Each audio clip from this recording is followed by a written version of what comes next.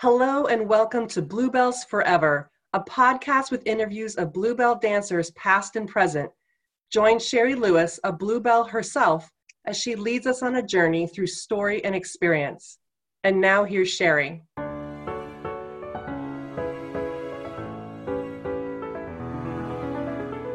Thank you for listening to Bluebells Forever podcast. We truly appreciate you listening to this. And we'd love that it is a worldwide community of people that were in the shows, people that are curious about the shows. And it matters to those of us in the show that we preserve this well. And so hearing these stories from the people who lived it is very important than just someone giving a history lesson. So besides the podcast, there is a book that is out on Amazon, which I have taken 84 of the interviews and condensed them down and then included incredibly beautiful photos of these performers in their glory days, as well as set designer and costume designers, wardrobe, singers. There's great stories in this book as well as here in the recording, but if you'd like it as a permanent keepsake on your coffee table, and this book is almost as big as a coffee table, it's huge, and it is because of all the beautiful photos. So that is on Amazon.com, and there's a digital version and a print version. So you could look out for that if you'd like to have yours as a keepsake. And also if you'd like to help the podcast out, it really helps if we get review and rated and then share it with friends. We just want more people to know about us and to have this history live on even after we're long gone. So if you wouldn't mind doing a review on iTunes or Spotify, it would be truly appreciated. And now enjoy this next interview. Every time I do an interview, I meet someone who knows somebody else who says, oh, you should talk to this person or this person about things I didn't even know were things. And so I talked to Luann about her coming on, and she told me about this Follies project in Vegas. And I was like, wait, what? I hadn't heard anything about it. And as I was speaking to both of you before, the timing is just so beautiful because of, the Lido in Paris is closing. And there are people preserving the history, like Grant Filippo has the Showgirl Museum in Vegas. Luann with her history with the Showgirl art, Karen Burns. I've had the podcast. I'm finding other people that are doing similar things. We're writing our stories because we're getting older. And, this history there's such a big gap now for people to really remember what the showgirl is. We always feel like we start out what the showgirl isn't. So Luann told me about Follies coming to Vegas, and she said, you've got to talk to these guys. And so graciously, you both said yes. So I would love to introduce you and first just talk about what you've done up until this point, like what your career path has been. And then we'll talk about how this is coming to be, like how you said this has never even been in Vegas. That Follies has never been to Vegas, which is really weird, especially now. We'll talk about what the storyline is. It feels extremely important right now. So David Robinson, would you mind just telling a little bit about yourself and what you do professionally, but also why you would care about showgirls? Well, gosh, we moved to Vegas about 8 years ago when we just fell in love with it. And Tom and I opened 3 supper clubs here, the Vegas room and the Nevada room, and then a bistro adjacent as well. And we had live performers all the time, and we got to know a lot of the live performers here in Vegas as guests at the clubs, as well as performers on our stages. And it just kind of cemented a relationship with those folks. And so that kind of became our casting pool when we made the decision to do Follies. And when we say Follies, just to clarify, we're talking about the Stephen Sondheim musical. It's the book Broadway musical with a plot and a script. It's not just a Follies review. We always have to explain that here in Vegas because we've been the town for Follies reviews for so long, but this is actually the scripted thing. So while there are Follies numbers in it and some wonderful Follies numbers in it written by Sondheim, there's also book songs and there's also a plot. And it becomes very interesting. So it follows 4 double dating pals from the Follies days, 2 guys and 2 gals who double dated. The gals were roommates while they were showgirls and dancers. And there's kind of, they meet at this reunion, and it's for the Weissman Theater, which is being torn down. And the gentleman Weissman is sort of like a amalgam of Ziegfeld and maybe Don Arden and maybe Mm. Jerry Jackson and some of those people who did yearly Follies productions, you know. And so the theater's being torn down and they're having one last reunion and all the performers and showgirls get together for one last hurrah.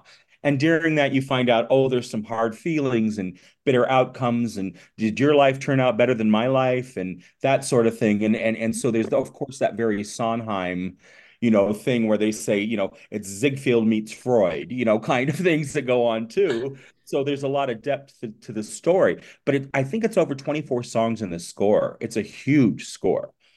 And it's a giant production. And we have 45 in the cast.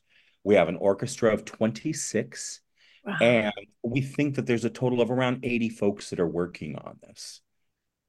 Oh my gosh. So what are you, a director, a writer? Like Yeah, what is director. Yeah, your yeah. I've worked as a chef too, actually, but my background's theater, so it's sort of fun to bring it back, with this crowd in this town. okay, I have so many more questions on that. But I think the story part when I was hearing about the theater being torn down, it's I lived in Vegas in 1979 and I go back every few years and every time like, well, where did that go? Or what used to be there? And it's just, we've seen the face of Vegas change and then, the closing of the Lido and shows that used to be there, producers, dancers. So the storyline just feels really tender Hmm. when it's not just the shows are going away, even the buildings that at least we could go visit. And so I went to the Boneyard and the Neon Graveyard in Vegas, and just to see those signs, and at least they're preserved. But it's sad to see like this is what lit up the sky and made Vegas so unique. And we always Yes. joke like now you go to Vegas and there's no billboards of beautiful showgirls. It's erectile dysfunction and injury claims of our lawyers. I'm like, wait, this has lost its glamour.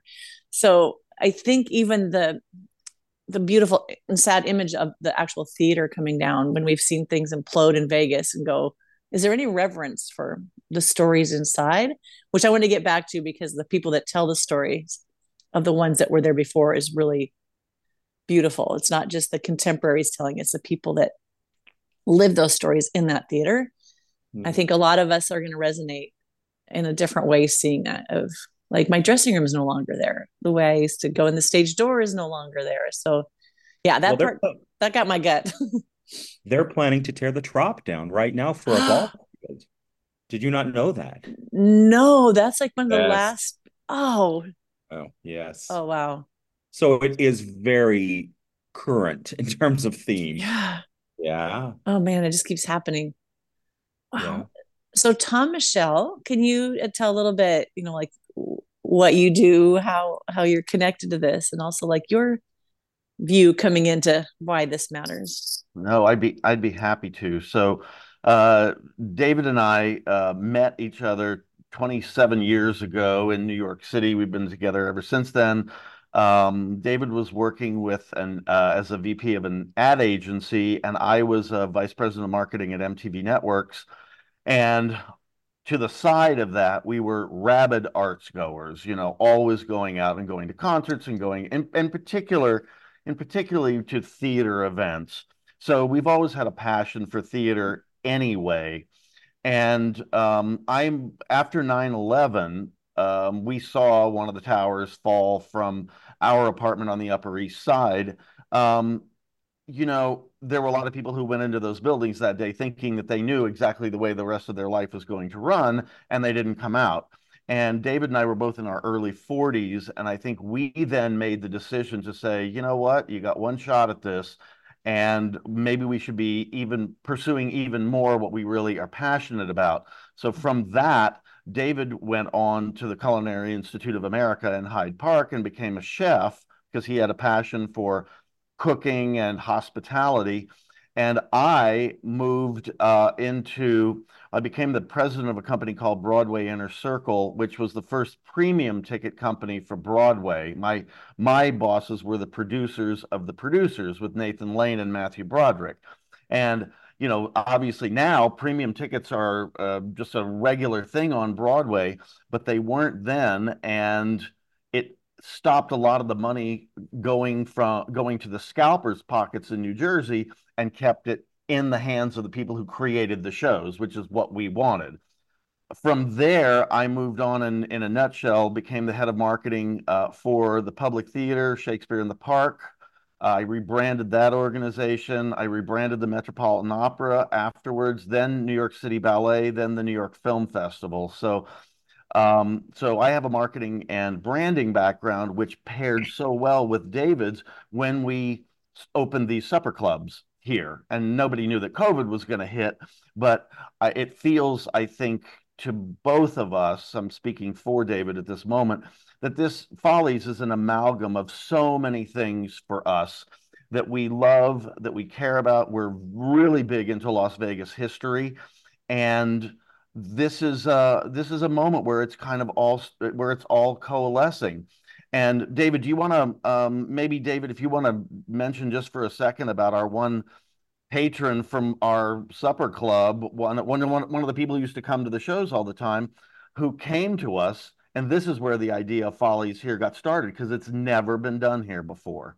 So, David, you want to talk about David Simpson and how all that came to Sure, be? sure. So we had a regular at the supper club. His name was David Simpson, and he and his wife would come in, just loved the kind of music we were doing and the kind of old school entertainment we were providing.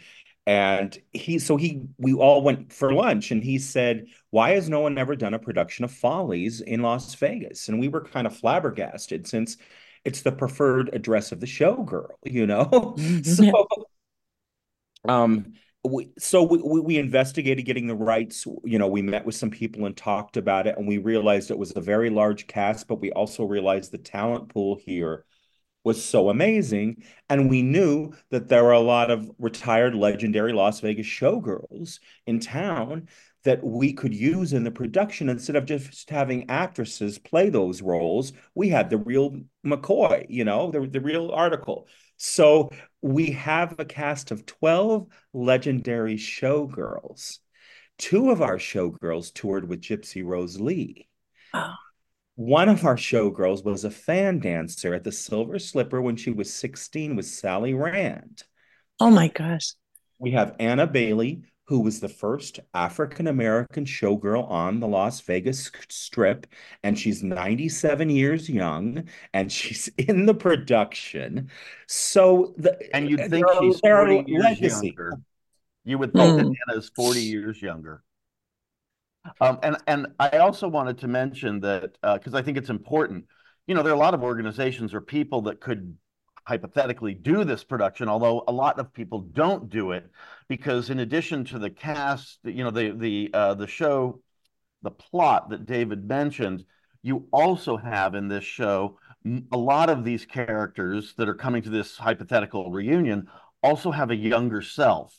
So in the movies, we would just, the screen would get blurry and you'd see somebody younger. Here, if you have, you know, 12 to 18 different principals that are older, they all have a younger self too. So now you've doubled your cast for that. So that's why there are 45 people in the show, um, which makes it more challenging. So, one of the things that was really important to me and to David was we want to do this right. This is an amazing piece of theater. It has a huge cult following. There's never been a movie of it. They've talked a lot, but it's because they need to do it right and it's really big. And when we started talking about this, maybe David, you can speak to David was a very good friend of Stephen Sondheim's for 4 years, 4 or 5 Mm. years in the mid 80s. And I think, David, you and Steve talked a lot about Follies. And the reason I mention this is because I know that this production is in incredibly good hands because David's heard it from the master's mouth as to what worked, what didn't, and what his vision was for this piece moving forward. So, David, do you mind talking about that for a second?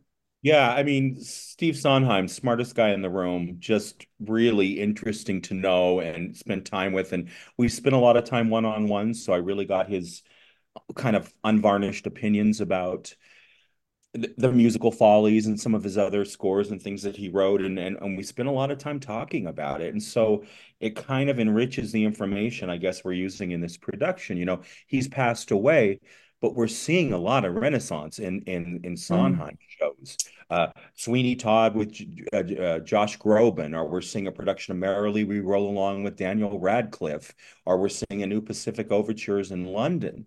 So there's really an interest, and I think the audience has almost grown into the intellect of his lyrics and his writing, you know? Grown into. I remember because I'm a dancer that had to sing at auditions, and they always say, "Don't do Sondheim unless you're a real singer." Because I'm like, "Oh, nope." When you said Follies, I immediately saw the poster in my mind that I've seen in dance studios, and I really, how have I never seen this? I've seen so many musicals, but I don't know if it was like when Dancing came back. I'm like, I had remembered the poster, but it wasn't like it was coming around and you could catch it next time. It felt, I don't know if Follies, how many people got to see it because I love the poster. And then I remember when I watched it last night, I found on YouTube, like, oh, I know this song. I know this song. I didn't know the story. I just knew there was Follies with no context. And I'm like, how did I never see this? But I don't remember it Well, coming through Seattle or anywhere that I would have seen it, and I would have probably had to work really hard to find it. and you know what? It's the There mount. have been there have been every once in a while a new big production will bubble up, but it almost takes a big production because the show is so big. So David, I think originally, I mean, Follies won 7 Tony Awards when It, it premiered on Broadway. But David, it never did, besides going to St. Louis, it really never did a national tour. It just landed in Mm. LA, right? Because it's so big. yeah, they took the pretty much the original cast. So the show opened in 1971 at the Winter Garden Theater in New York, and it was directed by Hal Prince. It was co-directed by Michael Bennett, who also Oh, choreographed, and he went on, of course, to do Chorus Line and yeah. Dreamgirl. And it was, of course, the score is by Steve, and then Bob Avion was the dance assistant for Michael Bennett, and building a lot of these dance pieces. The show ran 522 performances, but it was so expensive to run because there were so many components to it that it lost its entire investment. And I think at that point it was the most expensive Broadway musical ever produced. Oh, wow. It was. Yeah, yeah. And I so Um, it never was, toured. It really didn't tour, right, David? It just kind of sat down in LA. It did okay. It didn't do great. And then, as I say, it pops up about every 5 or 6 years from Paper Mill Playhouse or the Kennedy Center. And some productions are inspiring and some are not as good. Some are really dark. But mm, this one will be filled with, it will be completely reverential to the piece, but there's going to be a lot more joy in this. And Sherry, I also wanted to say that, here's where David mentioned it, but we are so lucky because most other productions in the country or in London that do Follies, they don't have the luxury of having real showgirls to yeah. be in this show, and we do. That's and one let me thing that comes up a lot is how when you see showgirls portrayed, you just go, oh, like those of us like we're watching how they walk, how they stand, and people will mimic it and think they're right. And if you're a showgirl, you just go, oh, like it hurts your heart. So you want to see it done well because I teach showgirl classes and people go, oh, it's this. I'm like, actually, no. And so when you watch someone who's 97 can still do it beautifully, as opposed to, I always bring this up, but the girls on the strip, you take their picture with them and they're called showgirls.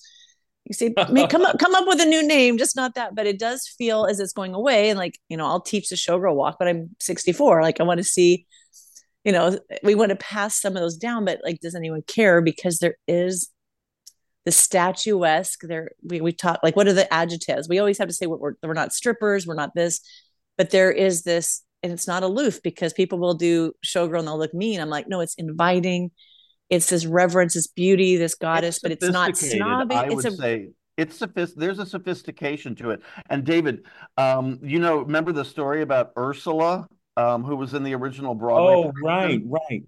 right. Ursula Moschmeyer, I hope I'm saying her name right.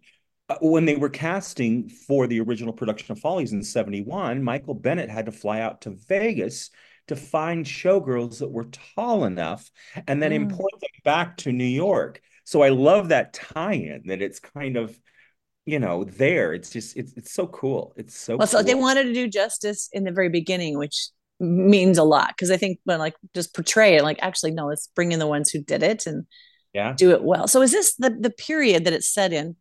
Is that always the same by director? Is always set at this like is it the 20s that the original? and they come back I'm like thinking that they had the sashes with the year that they were there. So is the time frame always stay the same? Because the music obviously is within a certain style.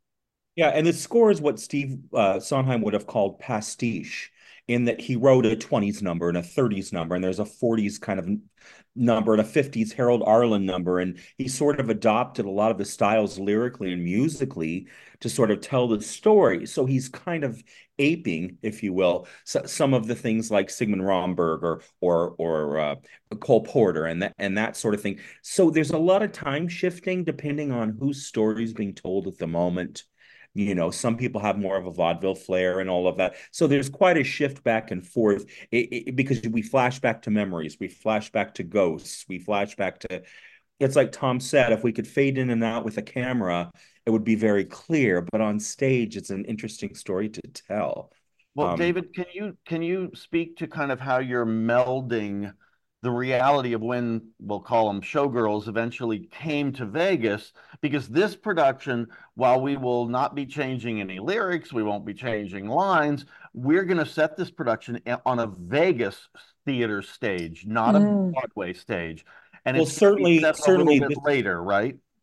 this certainly is going to be flavored with a lot of Vegas, this particular production for sure.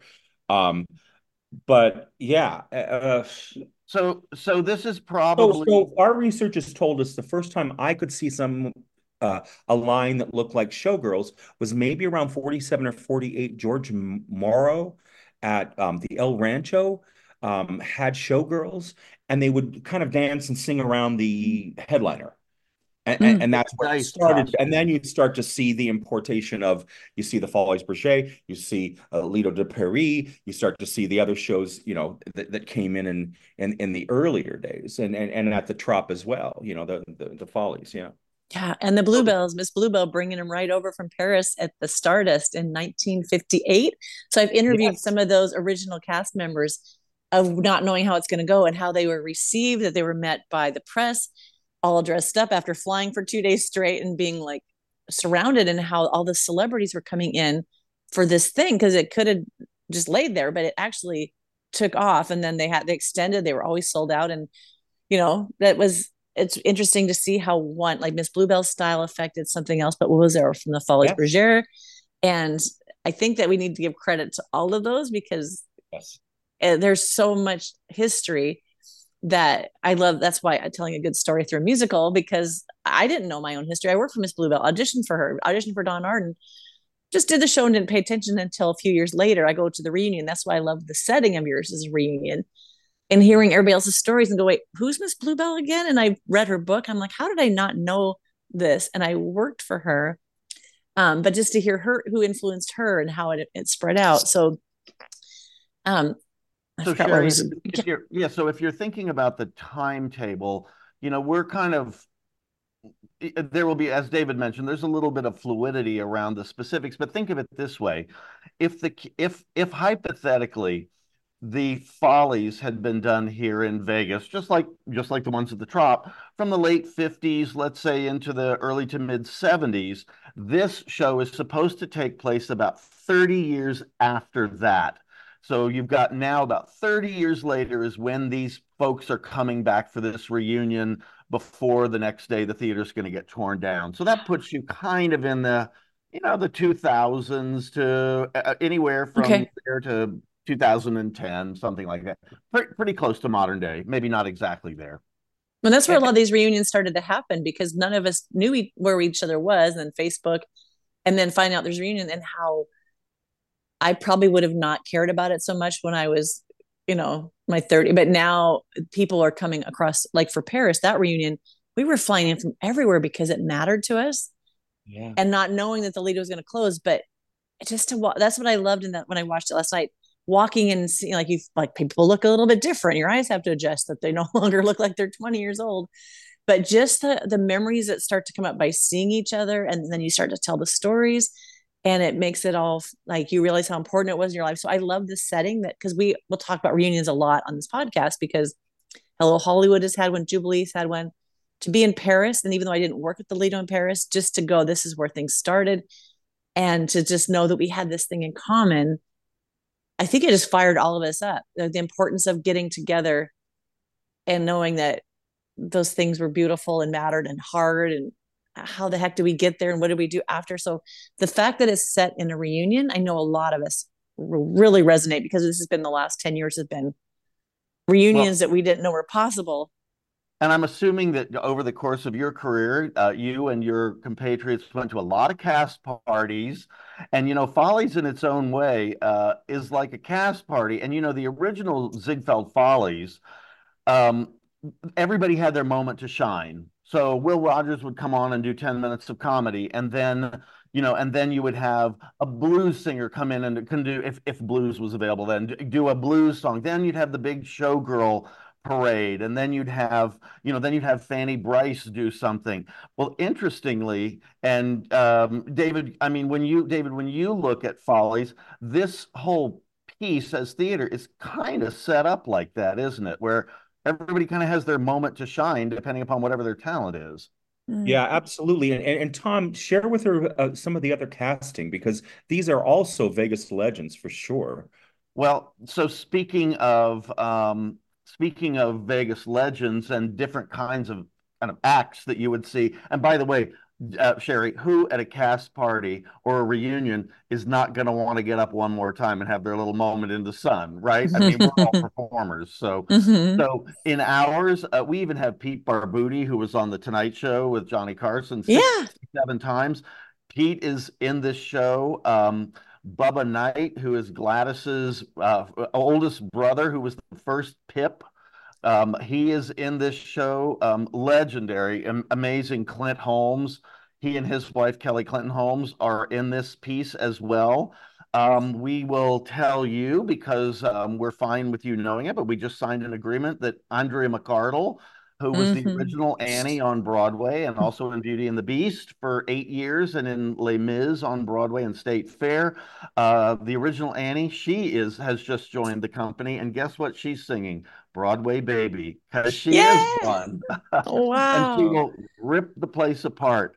And then we have a number of other really talented people who are well known around here. Everybody from people like Linda Woodson to David mentioned Michelle Johnson and Randall Keith, who performed the role of Jean Valjean in Les Mis over 3,000 times, more than anybody. He has an amazing baritone voice, more than anybody on the face of the planet.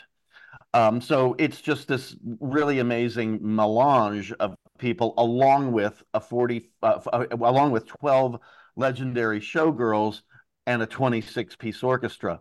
But we have to tell you also another fascinating story. Is that okay? Yes.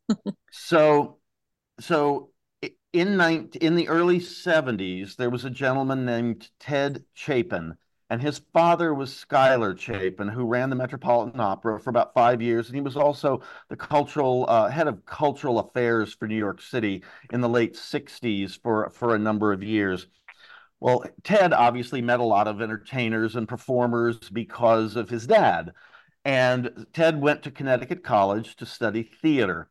And he met Stephen Sondheim and Hal Prince and Michael Bennett at a dinner one time. And he said, "Hey, I would love to find a way to work on this show with all of you. If I could be like a production assistant, if I could get my professors at Connecticut College to agree to it for class credit, could I kind of be a fly on the wall and document all of this stuff from the very first rehearsal all the way through the previews in Boston, all the way to New York?" He got a yes from them. He got a yes from the college. So he did that, and he was there. Ted went on to run the Rodgers and Hammerstein organization internationally for 40 years, working directly for Mary Rodgers and Alice Hammerstein. So anything having to do with Sound of Music and Carousel and any of the Rodgers and Hammerstein properties, Ted was completely involved in that. So flip forward from 1971 with a show that he loved so much. In 2003, he took his notes and he wrote a book called Everything Was Possible: The Birth of the Musical Follies. It's an award-winning piece. It's available on Amazon. It's not a tell-all. It's really just it's a factual journal about what it took to get this show on the road. It's a very seminal theater book. And there's an audio version that was that I think, David, you said was narrated by Jonathan Groff, right? Yes. Yeah. Yeah.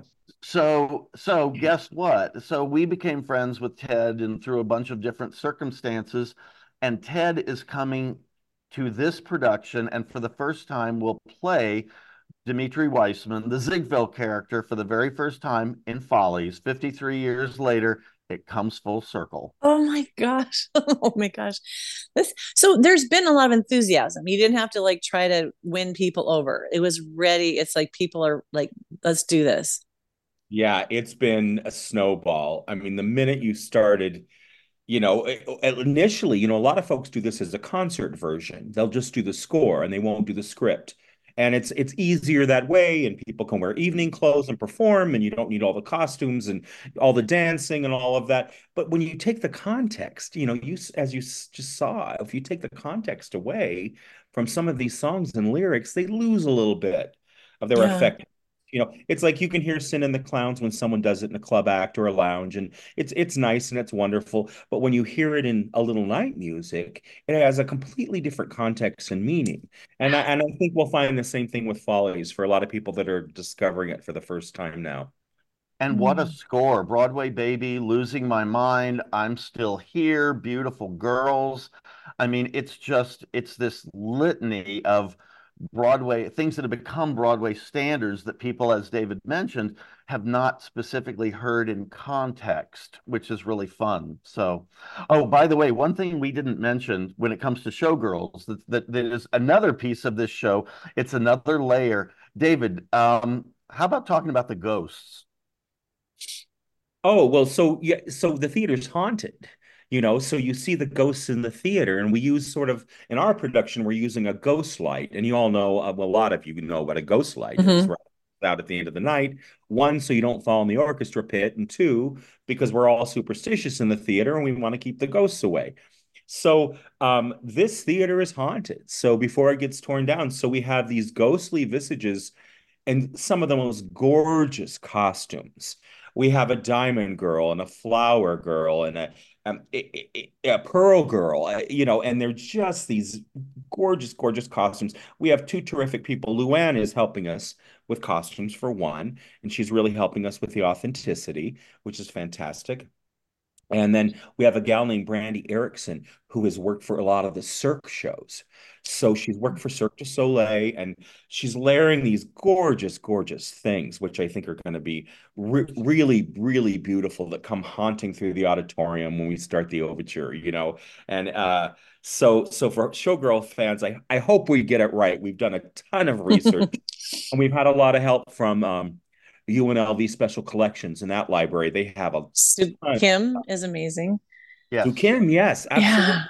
Yeah. And So Sherry, that was you I would say to do this right because costumes could make this impossible because of it's not just putting on some period pieces. Those costumes have got to be costly, but in the right era. So because it spans, because between I watched the video last night and there was like a kind of a tuxedo tap number, which I that kind of think was the younger persons with them. I won't give too much away, but like there's different ways costumes can work. But then if you're doing the showgirl, it has to have that.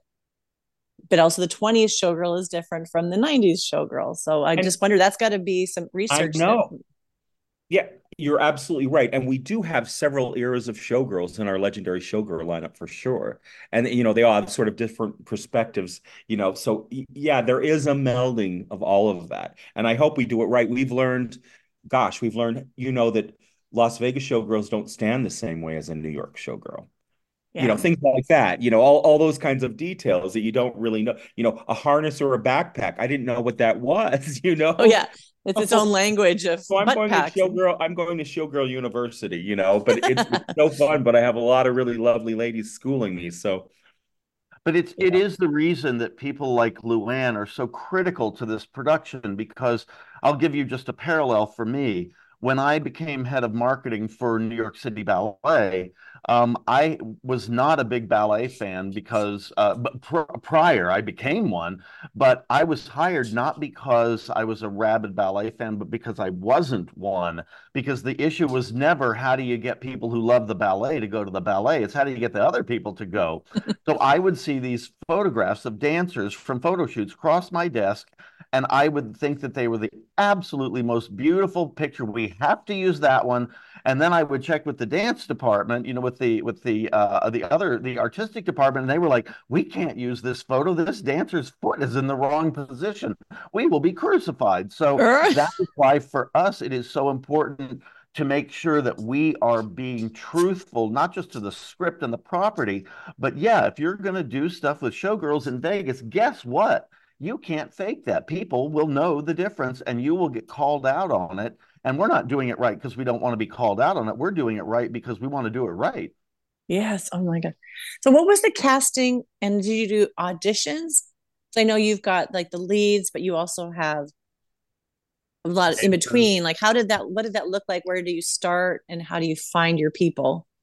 Some of both. The fact that we'd had over 500 performers at our supper clubs really gave us a pool of talent.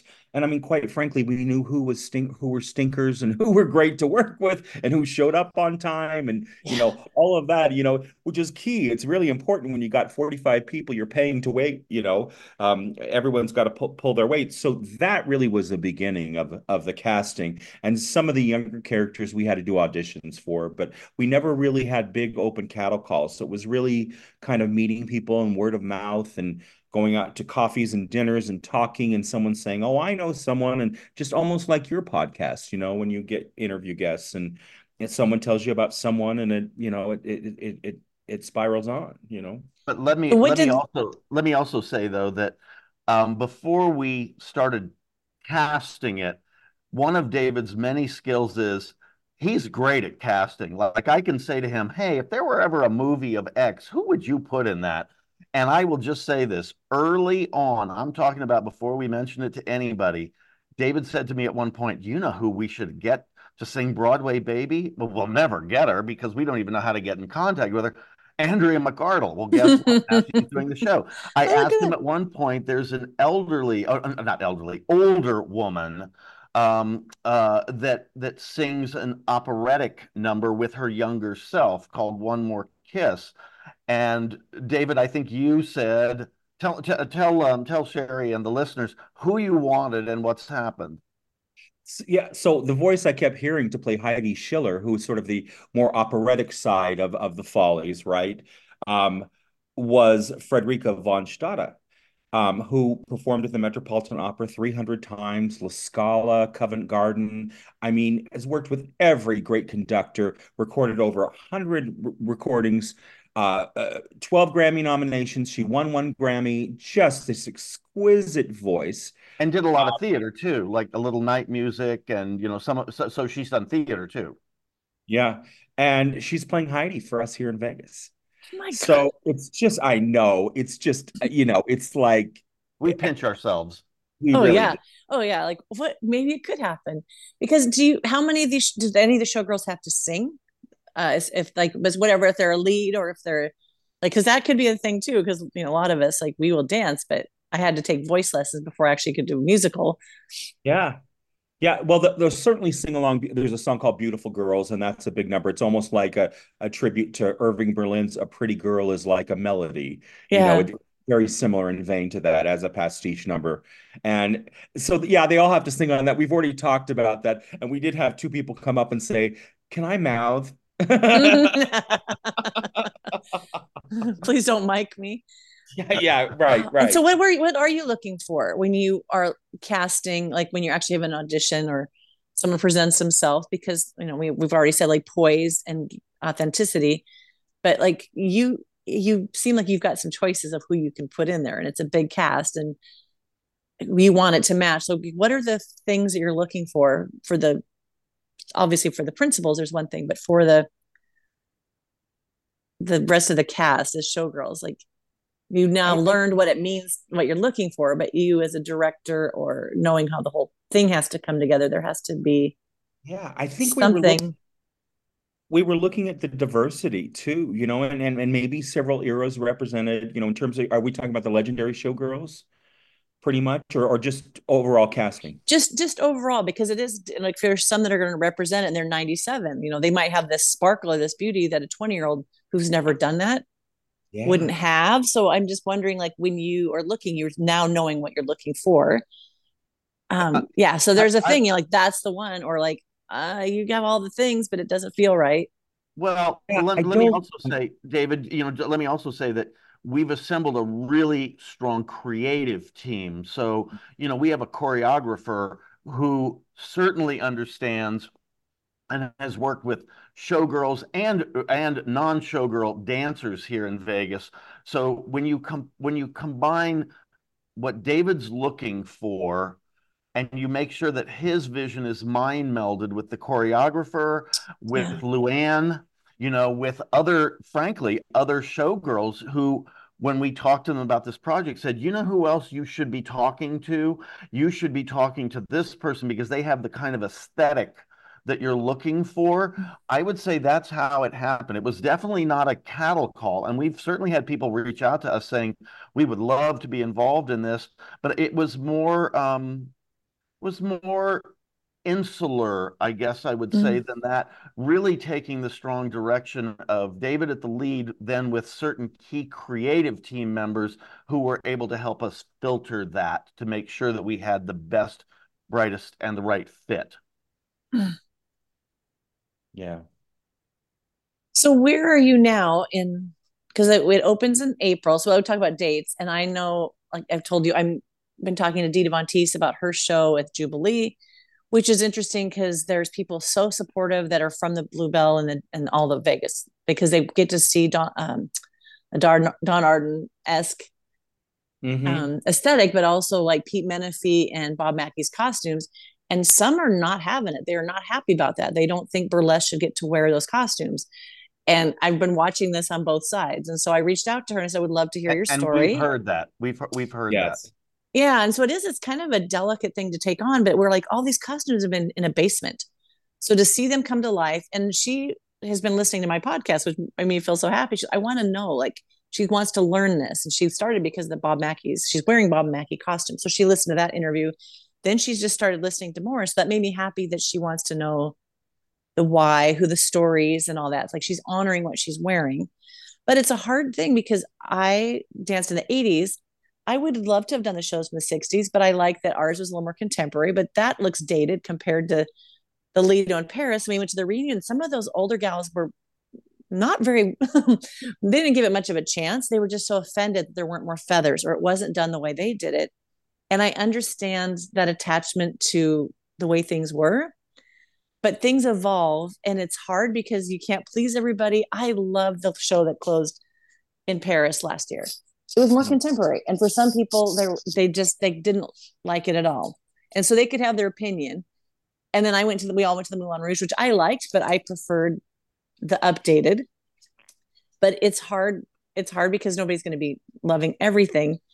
Anyway, so the whole Oh, thing about Dita, I wanted to make a sort of a bridge and just hear her story and the why. And some people are going to love it, some are not going to go, but the ones who are giving it a chance are actually really loving seeing it on the stage again. So I'm working it out to come down because she's going to do an interview with me on Zoom and then go backstage. And I talked about doing a showgirl class about the essence of it. She's so open to that.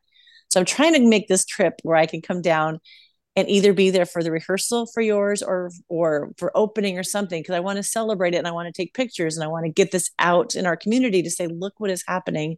And so I know something's coming as far as rehearsals, but we're in January. Rehearsals start in. So what is your next well, trajectory to get you to can, opening? can I just make a comment back to what you were saying before about, maybe some of the controversy? And I'm not going to weigh in on one side or the other about that, but except to say, in general, there's such a dichotomy because I think if you ask the average person that does not live in Las Vegas, if when they go to Las Vegas, they'll be able to see tons of shows that have showgirls in them, they would tell you yes. The absolute, because as our choreographer mentioned at one point, she said, the showgirl is the heartbeat of Las Vegas. But we also know sadly or not, that we also live in a city that continues to reinvent itself, right? Mm. The Vegas of today is not the Vegas of 2010, is not the Vegas of 1980.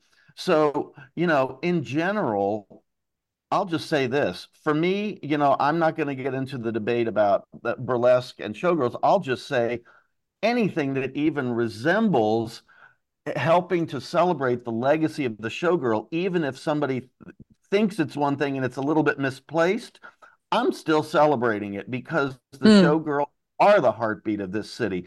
And, Follies, unfortunately, on April the 15th, this production won't be here anymore. We will do 6 shows from the 11th to the 14th, and then what I'm hoping from it is that it brings about, in some form or fashion, a renewed interest once again in showgirls that says, hey, guess what? There are unique things, even if they aren't long-term shows that last for years, but this is still a huge part of our history and our heartbeat that needs to be continued and celebrated. So um, we can't change the whole infrastructure for a city that continues to reinvent itself, but you know what? We can bring back this piece of it, and we can do what we can to make sure that the showgirls and the history of this city and their impact on this culture and the world is celebrated the way it should be. Yes. Yeah, and Sherry, if your listeners would like more information or like to read the biographies of some of our legendary showgirls, our website is showgirlscomehome.com. Right. Hmm. Showgirls with an S. Showgirlscomehome.com. Yeah, and they can read and see pictures and photos of everyone involved in the production and just these long resumes of what these people have done. It's extraordinary. Oh, Wow. and Sherry, I got to tell you one more thing. So we had our big first company meeting at the home of Cindy Demaney, who is very influential. Her family, they ran the Tropicana for a while. They built La Concha, all of these different things. And Cindy was a showgirl as well. And I will tell you that the number one thing we heard from the legendary showgirls who were there that night, where they said to us, this felt just like when we used to sit in the first meeting for a new show on the strip, and we were all so excited about, and here's what it's going to be, and here's what the costumes are going to be like. And I know for a fact, because they've said it to us, none of them thought that they would ever be in this circumstance again. And they're so excited, and we are triply excited to have them Wow. with us on this journey. This is, I think if I'd known and I was going to come see it, hearing the backstory makes me just even more excited of where you guys are coming from. And yeah, this is good. People listening to this, and there's so many still in Vegas that would want to come see this because it is like brings your heart back to why this was unique and beautiful. Yes. So have you started rehearsals actually, like, and what is that process like, the choreography first, so like working with your leads and when you bring in the rest of them? First one is that there's a big dance number called Mirror Mirror, and that's the first thing we're rehearsing.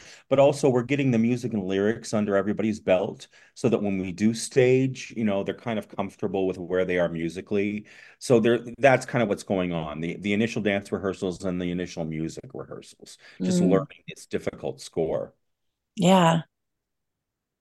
And then, it is, we're fortunate that this show is even though it's so big, it's a little bit easier to rehearse because it's very compartmentalized. There are moments when it's about the legendary showgirls and that number. Then there's maybe a lead that has an individual solo, like a Follies again. And then there are 2 people that have a number together. And then there are 8 people that have a number together. So, um, we're lucky in the sense that there are not, unlike the amazing shows on the strip that featured showgirls, there are not 16 massive production numbers in them, which would make it even more challenging. It still is rewarding musically and theatrically, but it makes it a little bit easier since we are dealing with so many different people. Yeah. Which is weird. Me, I'm 64. I teach showgirl classes. Most of the time I don't put my heels on because your feet change. And I had 2 shows a night, 3 shows on Saturday in one theater. I could run in heels. now I put them on and I'm like, I can make it 2 minutes. So the thought of getting to be on stage and do it, like, oh, I have to put heels on. I would have to like build up. So I'm just curious if that's come up, because that's where my brain went, because I love showgirl styles and I usually like have my young ones put their heels on. I'm like, look at them. I'm going to be barefoot because I can't even buckle my shoe because the way my hip is. So it's a thing to think of, like 97, she's going to stick heels on. Well, Yes, it's funny what we've heard from our legendary showgirls. Virtually every one of them is, I've shrunk. I was 6'2". Yeah. I'm only 6. Things like Yeah. that, where they've lost a little bit of height over the years, a little bone loss, I guess. But I had 3 people come up to me and say, I was 6'2", or things are 6'1", or, but I've just lost a little bit of the height, so that's an interesting phenomenon too. Yeah. well, and You changed. I think it's also just mentally for folks, particularly folks who are older, that this is not an open-ended run that's going for the next Right. I can get years. through. You do this, you do your best, you knock them out of their seats for 6 performances, and then you say, okay, now I'm going to rest again for a little while. Then I'm going to find something else to do. It might inspire them to keep doing it. Like for you, Absolutely. this is a lot of work for 6 shows, which I've learned. COVID kind of changed that for me, because I was like, what's the next thing? Or I'd like, just do this one thing and be passionate about this one thing. If it runs 6 days only, it's going to be everything, instead of like, how do I milk this? Yeah. What is this, like, if this is a one-time thing, and like if it takes off and it wants to go somewhere, is that even something you want? Not sure. David. Yeah, wait till you get there. Can we take a wait and see on that? Yeah. Because it's a lot of work. It's a lot of work, because a lot of times people invest, like, a Don Arden show, this is going to run for years. So Right. the budget and the amount of work, but like, I'm doing all this work for 6 shows because it matters, is a really different kind of mindset. Yeah, well, Here's and the talent and the casting, all these people have other things and other gigs, Yeah. and right. Clinton Holmes tours, and so it was kind of hard getting everyone together, and including a lot of the shows later, and a lot of your listeners know in their later years there wasn't a full orchestra anymore. It was all Yeah. pre-recorded for the Follies. We're using a 26-piece orchestra, so that's coordinating it all is really hard for a longer run or a tour, I think. But I'm not saying it wouldn't be impossible. But I love the fact too that we're not using tracks, that we're bringing back that feel, which I think was so Yeah. part of the classic Vegas Follies shows. Mm. Yeah. That was Hello And I Hollywood guess, Hello. We had a live orchestra for a while. And as the Yeah. show went on, the budget changed, that became recorded. But that was a privilege that not that many of those big shows really got to hang on to. well, So and I did wanted you to appear say, on the wing of a plane? I did. Right wing girl 3 from the right. there you go. I I do want to say that no, our intention at this moment is not, it's not in the plans to say where do we go with Follies from here. What our intention is, if you said, well, what does success look like for us? If we were all doing this wrap up the day after Follies closes, it's that we have all, and I'm including the audience members, we have all been given this incredible gift to be magically touched again by this production. And there will be nobody, whether you are a musician, whether you're a showgirl, a young showgirl, a legendary showgirl, a lead, a dancer, an audience member, of someone on the creative team, that will not be forever touched and changed Mm. by being touched by this production. That is success for us. Whether it never sees another breath of life after the 14th, if it does, then it was meant to be. If not, then we will change the lives of the 4,000 to 5,000 people who are touched by it. And we will all be able to say years later, I was there and I saw the Vegas premiere of Follies. So the theater is crucial, because those big showrooms, you're not going to put it at the Jubilee Theater probably, but finding the space that can still make it feel like it's timeless. Like, what was that, and where is that? Because we also want to talk about tickets and the opening night, which I heard is black tie. So I'm trying to figure out when I'm coming down there, if it's a rehearsal of the show, because I don't think I can do it twice. So I have to really figure out how I'm going to do this. I want to be there for the Aren't excitement you of aren't you just camping out in the lobby? Isn't that right? Sure. That's what I thought. You're not going to I'm just miss going to any of bring a these. pillow. I'm not going to miss this. I need to be there. So that's why I'm trying to plan this. But yeah, I'm just curious as far as like the theater, getting that ready, like sets and all that, and then what opening and how people get tickets. And then, I love that it's black tie. You're making it's a big deal. Well, Get David, dressed up. maybe you We don't get dressed up Big for deal. theater anymore. no? We need to get that feeling back of what it's like to make an effort to put a little sparkle on to go see a show. It's David, funny. do you want to Yeah, talk we about look. Aliante and the Yeah, Neon Museum too? yeah. Oh, sure. Yeah. So we looked at 13 venues, and the funny thing is, we looked at the Tropicana, thinking, "Wow, if they're going to tear it down, wouldn't it be great if the last production in their showroom was Follies about a theater being torn down?" Well, no, they weren't interested. They're just interested in clearing out everybody and getting the thing done with and imploded. And that was the way with some of the showrooms that we went into. They weren't really sure that they were going to continue with necessarily a full entertainment policy. So we encountered that. What we did Mm. have really good luck with, and it's not maybe what you would think of as a traditional venue for a theater event like this, but is Aliante, which is in North Las Vegas. It's a little bit off the strip. It's owned by Boyd Gaming, and they have been terrific with us.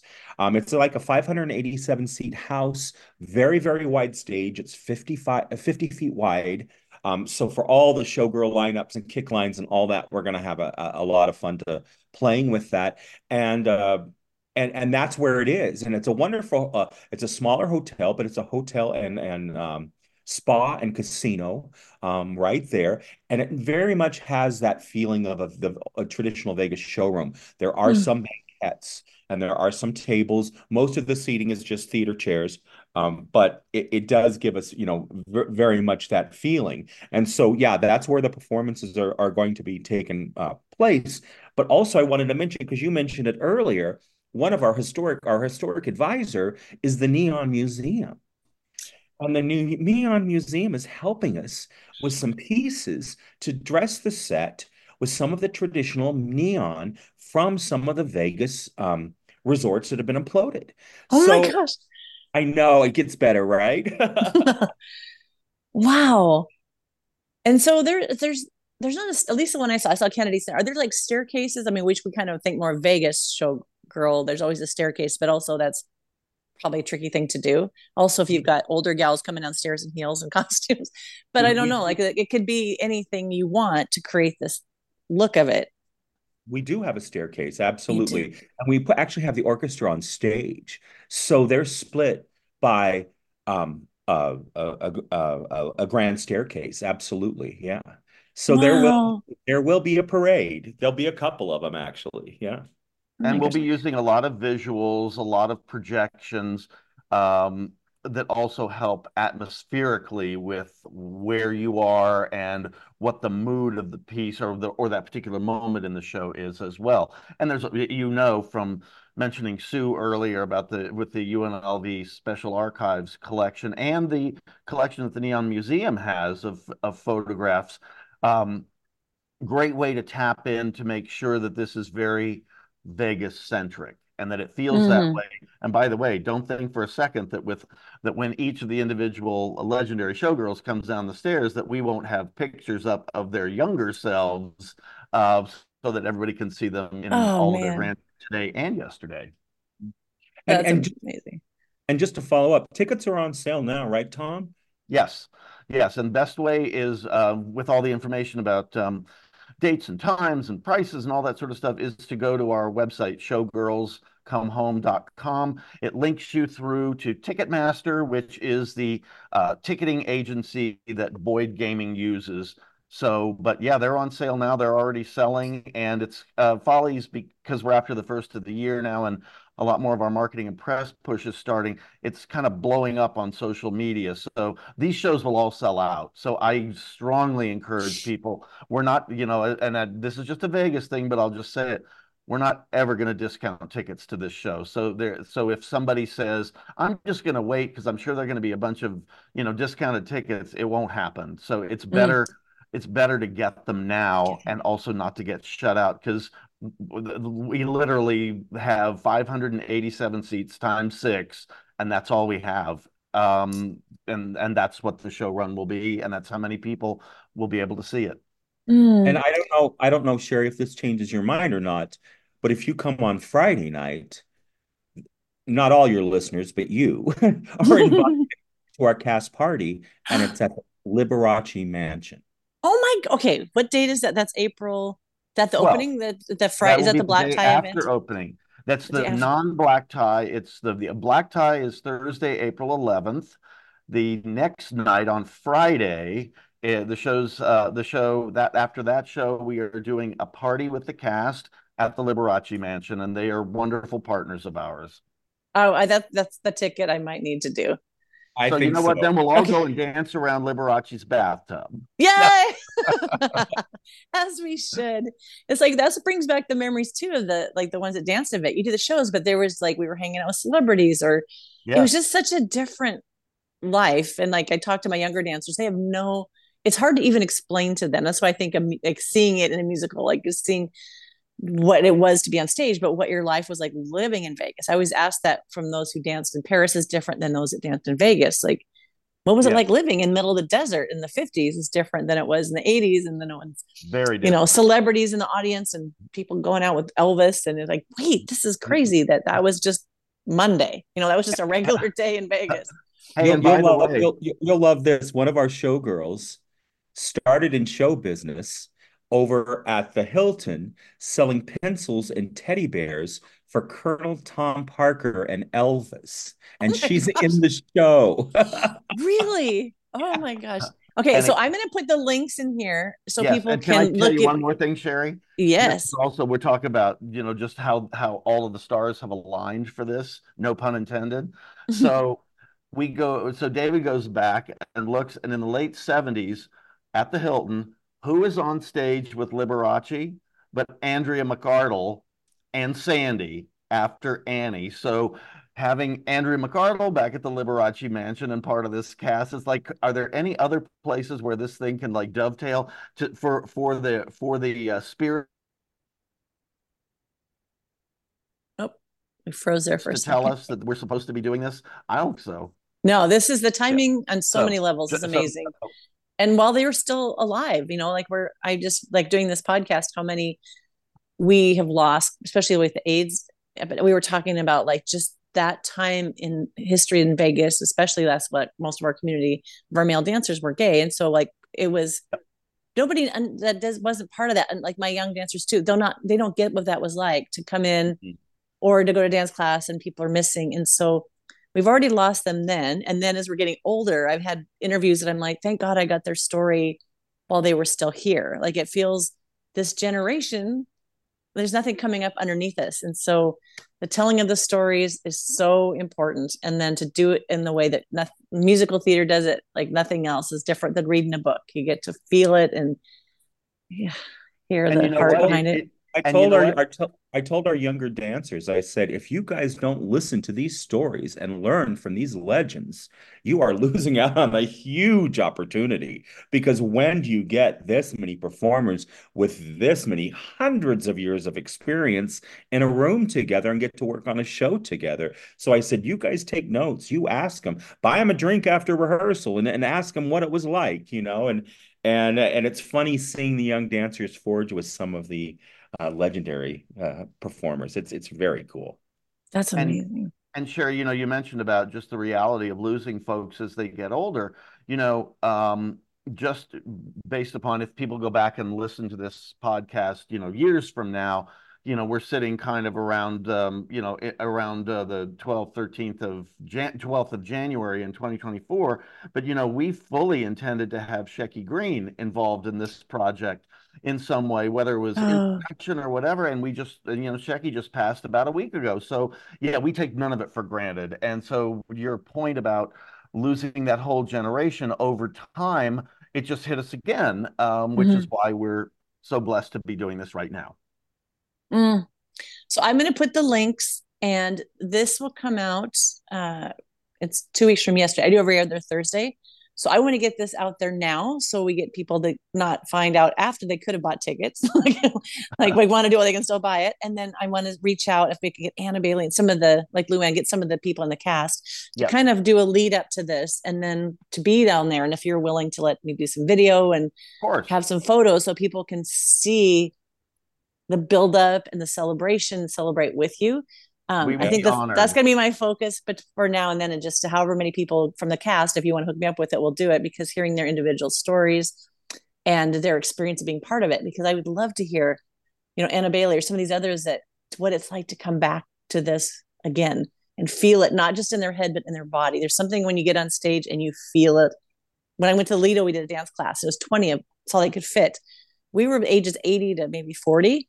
I just did it because I thought it'd be fun. Feeling the lights on me and walking down the staircase, we all were crying because it wasn't in your head anymore. It was in your body. Like, I remember this. I remember what it was like to look out at the audience and to feel that music fully, and to feel my dance partner next to me, and to feel that camaraderie. Like, we got to experience it in a different way than just at a reunion talking. We got to actually like feel that again. And it was Yes. beautiful. It was life-changing for me. And that's what got me on the podcast, because I'm like, I need to tell these stories, because they're standing in line to do the class. I'm hearing these women in their 80s tell their stories. I'm like, I'd only known my story and the people I sat next to.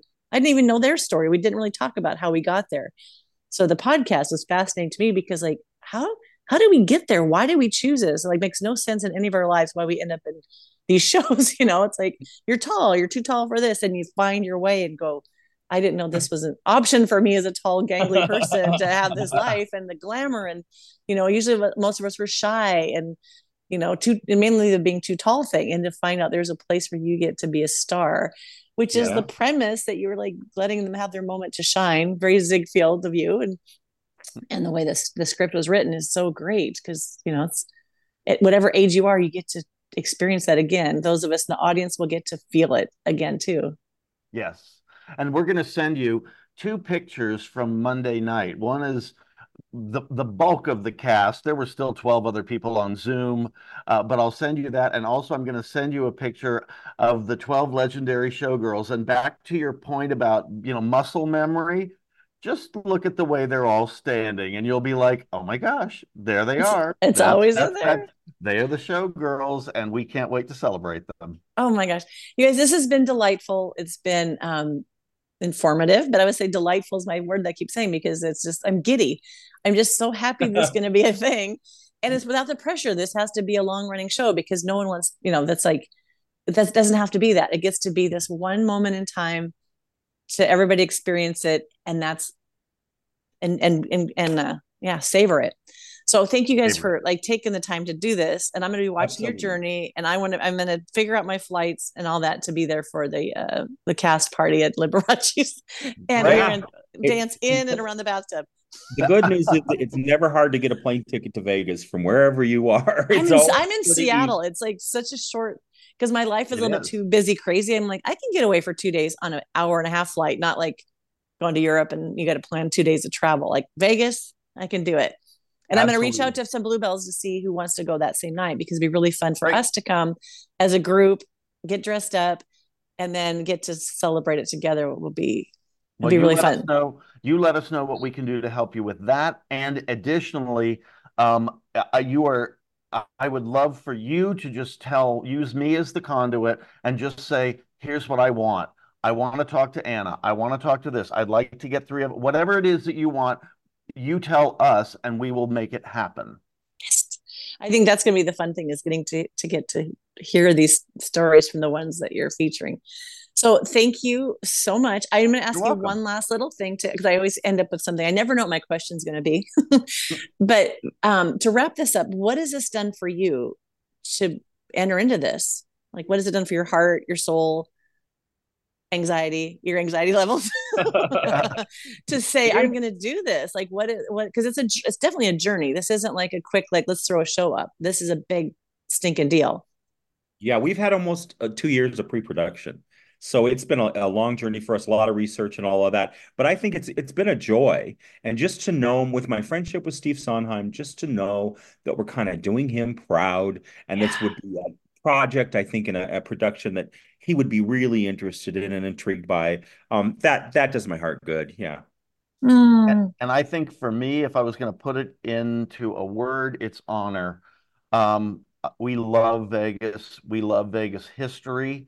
We love musicals. We love performers, and it's just, it sounds so Pollyanna, but it's true. It is such an honor to be able to help make this production come to life and to be able to celebrate this city, its history, the heartbeat of its city, and to do it in such a way that I think is going to be so joyous for so many people. And you know what? I think we all need that right now. Oh yeah, me And too.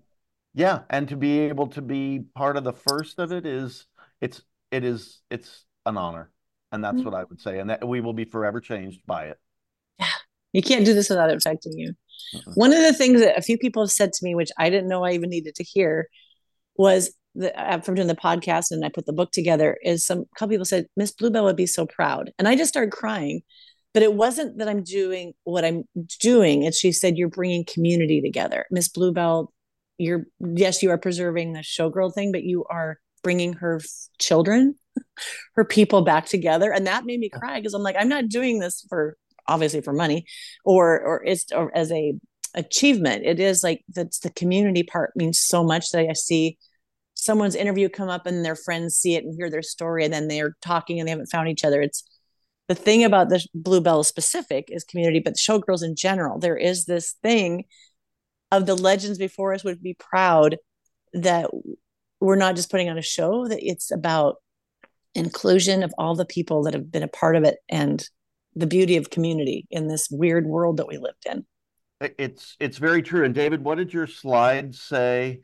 One of David's slides in the presentation to the company, I think, said, "We stand on all of the shoulders of all the people who came before us, whether you were a Vegas showgirl or whether you were involved with a production of Follies or whether you helped write it or direct it. We stand on all of their shoulders." And everything in our world is sometimes so ephemeral and so temporary that if we don't do things like this, we will forget. And this is a way to keep the not only the memory but the celebration alive, which is what you're doing and what we're doing in our own little small way. And the funny thing is, there was never, David and I never had a conversation about should we do it or should we not do it. It was always about we're doing it. No, we have to Yeah. do it. We have to do it. There is a mission for us to do this. And we've just been very blessed that the stars continue to align to make this an even bigger, better production because somebody somewhere is telling us, you got to do this. Oh my gosh. You've Yeah. got to do it. Just like what you're being told about what you do, we're doing the exact same thing. So we don't feel like we're pushing anything along. We're just Mm. kind of going right along with it and Yeah. Yeah. letting it be amazing. And not solely because of us, but just because if if we can be the catalyst for it, that's enough. That's Yeah. enough.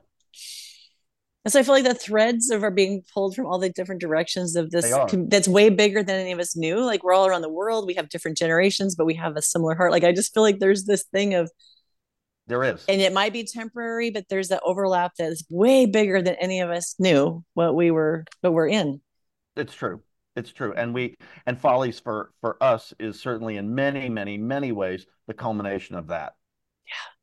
Well, I'm excited to see it. I'm excited to celebrate with whoever will come with me. So when I launch this, I'll say, who gets their tickets now? Let's meet up beforehand, dress up and take pictures and stand in our showgirl pose out in front of the theater and do Well, all and that to Sherry, let me celebrate. also say that if for some reason you wind up with a group that you're like, hey, we'd all like to sit together, and yet everybody's paying differently or whatever, just coordinate that with me and we can help you Okay. with all that. Nobody needs to be sitting. If you want to sit with your friends, we'll make that happen. So Okay. Oh, that's just good to let us know. Yeah. know. It'd be Yeah, really fun to just feel that joy all together. You guys, absolutely. this has been delightful. Thank you, David. Thank you, Tom. This You're was welcome. amazing. And I'm so excited to just put this out there, and we will have connections and links and photos and the build up. And so, yes, my next thing is after we are done recording, please hook me up with Anna Bailey and anyone else that would do this.